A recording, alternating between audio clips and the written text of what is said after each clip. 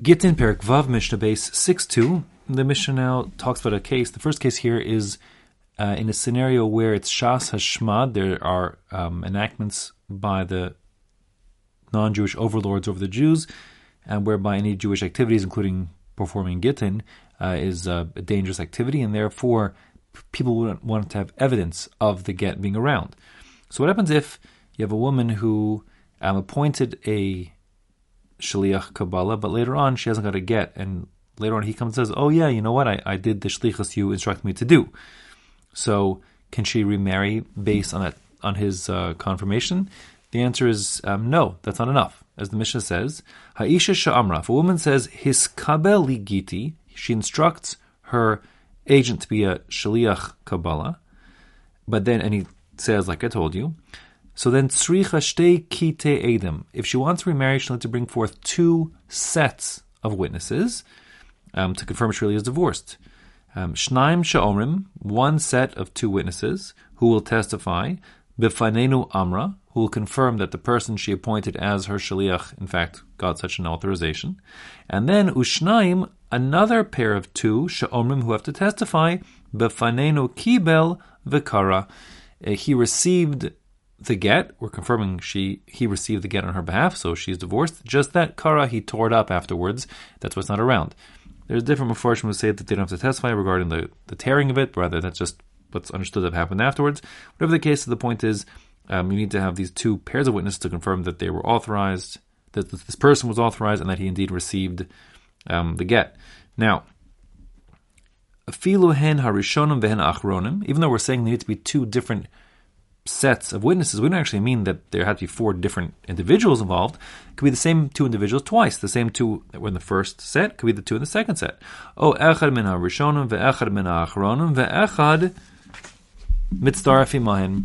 Or you could have three individuals where one guy is a witness in the first set, and one guy is a witness for the second set, and the third guy is a witness for both sets. That's all fine. The Chiddush is, you might have thought, listen, it's a little fishy. I mean, it sounds strange that she appoints a shaliach. She lives in Los Angeles and he lives in New York, and she says to her agent in LA, you know, in front of two witnesses, go to New York and collect my get for me. And then, lo and behold, the same witnesses who testify that back in LA she authorized them to go get the get are the same two who magically were in New York at the time of to watch that shaliach receive the get. Maybe you think that's a little fishy. The answer is not fishy. Whatever it is, we're not afraid of such shenanigans. Okay, so now, that's the first part. Now we have like a new paragraph with like a new Mishnah, which says, talk about a Nara Hamorasa. Now, these two terms both need explanation. The first is that the word Nara is referring to a girl who is in this intermediate stage in her transition from being a katana, a child, to being a bogeres, a full-grown, independent woman.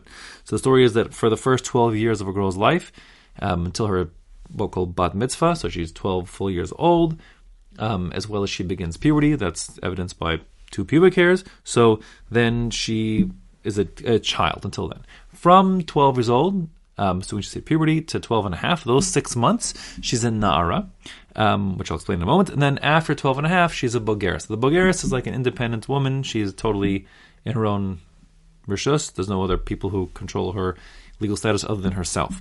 But in that nara stage in the middle, for those 6 months, so in certain respects, she still is considered to be part of her father's household, and the father can do certain things, have certain legal rights regarding her. So one of those legal rights is that he can receive a get on her behalf, and just like he can receive kedushin on her behalf, just as the Mishnah here says. That's the nara part. Sorry. Then the ma'orasa. So ma'orasa is referring to erusin, which is the first of the two stages of marriage. Once a woman is an arusa, so then she is fully married in the sense that she, as we've seen this many times before, she would need a get to sever that connection. So that's a legal marriage. But she's not functionally married, she's not living with her husband yet, and therefore she hasn't fully left her father's home and entered into the rishus, the domain of her husband. So socially speaking, not legally, but socially speaking, kind of the picture to imagine is this girl was 12, she got committed through erusin to marry this fellow, but she's still living at home with her dad. Then like a year later, they have the wedding, and she moves with the chuppah, and she moves from chuppah into the home of her husband. So if a woman is in Nesua, she's fully married, regardless of her age. Even if she was like 8 years old and the father accepted Kedushin on her behalf and she moved in with her husband, she totally leaves the domain of her husband, or her father, I should say. She's left the domain of her father and she never goes back. Even if she's divorced, she's her own, she doesn't go back to her father's domain.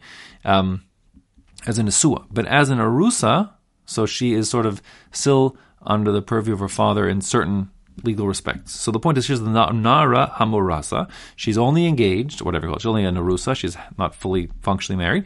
And she's legally married, though, not just engaged, excuse me.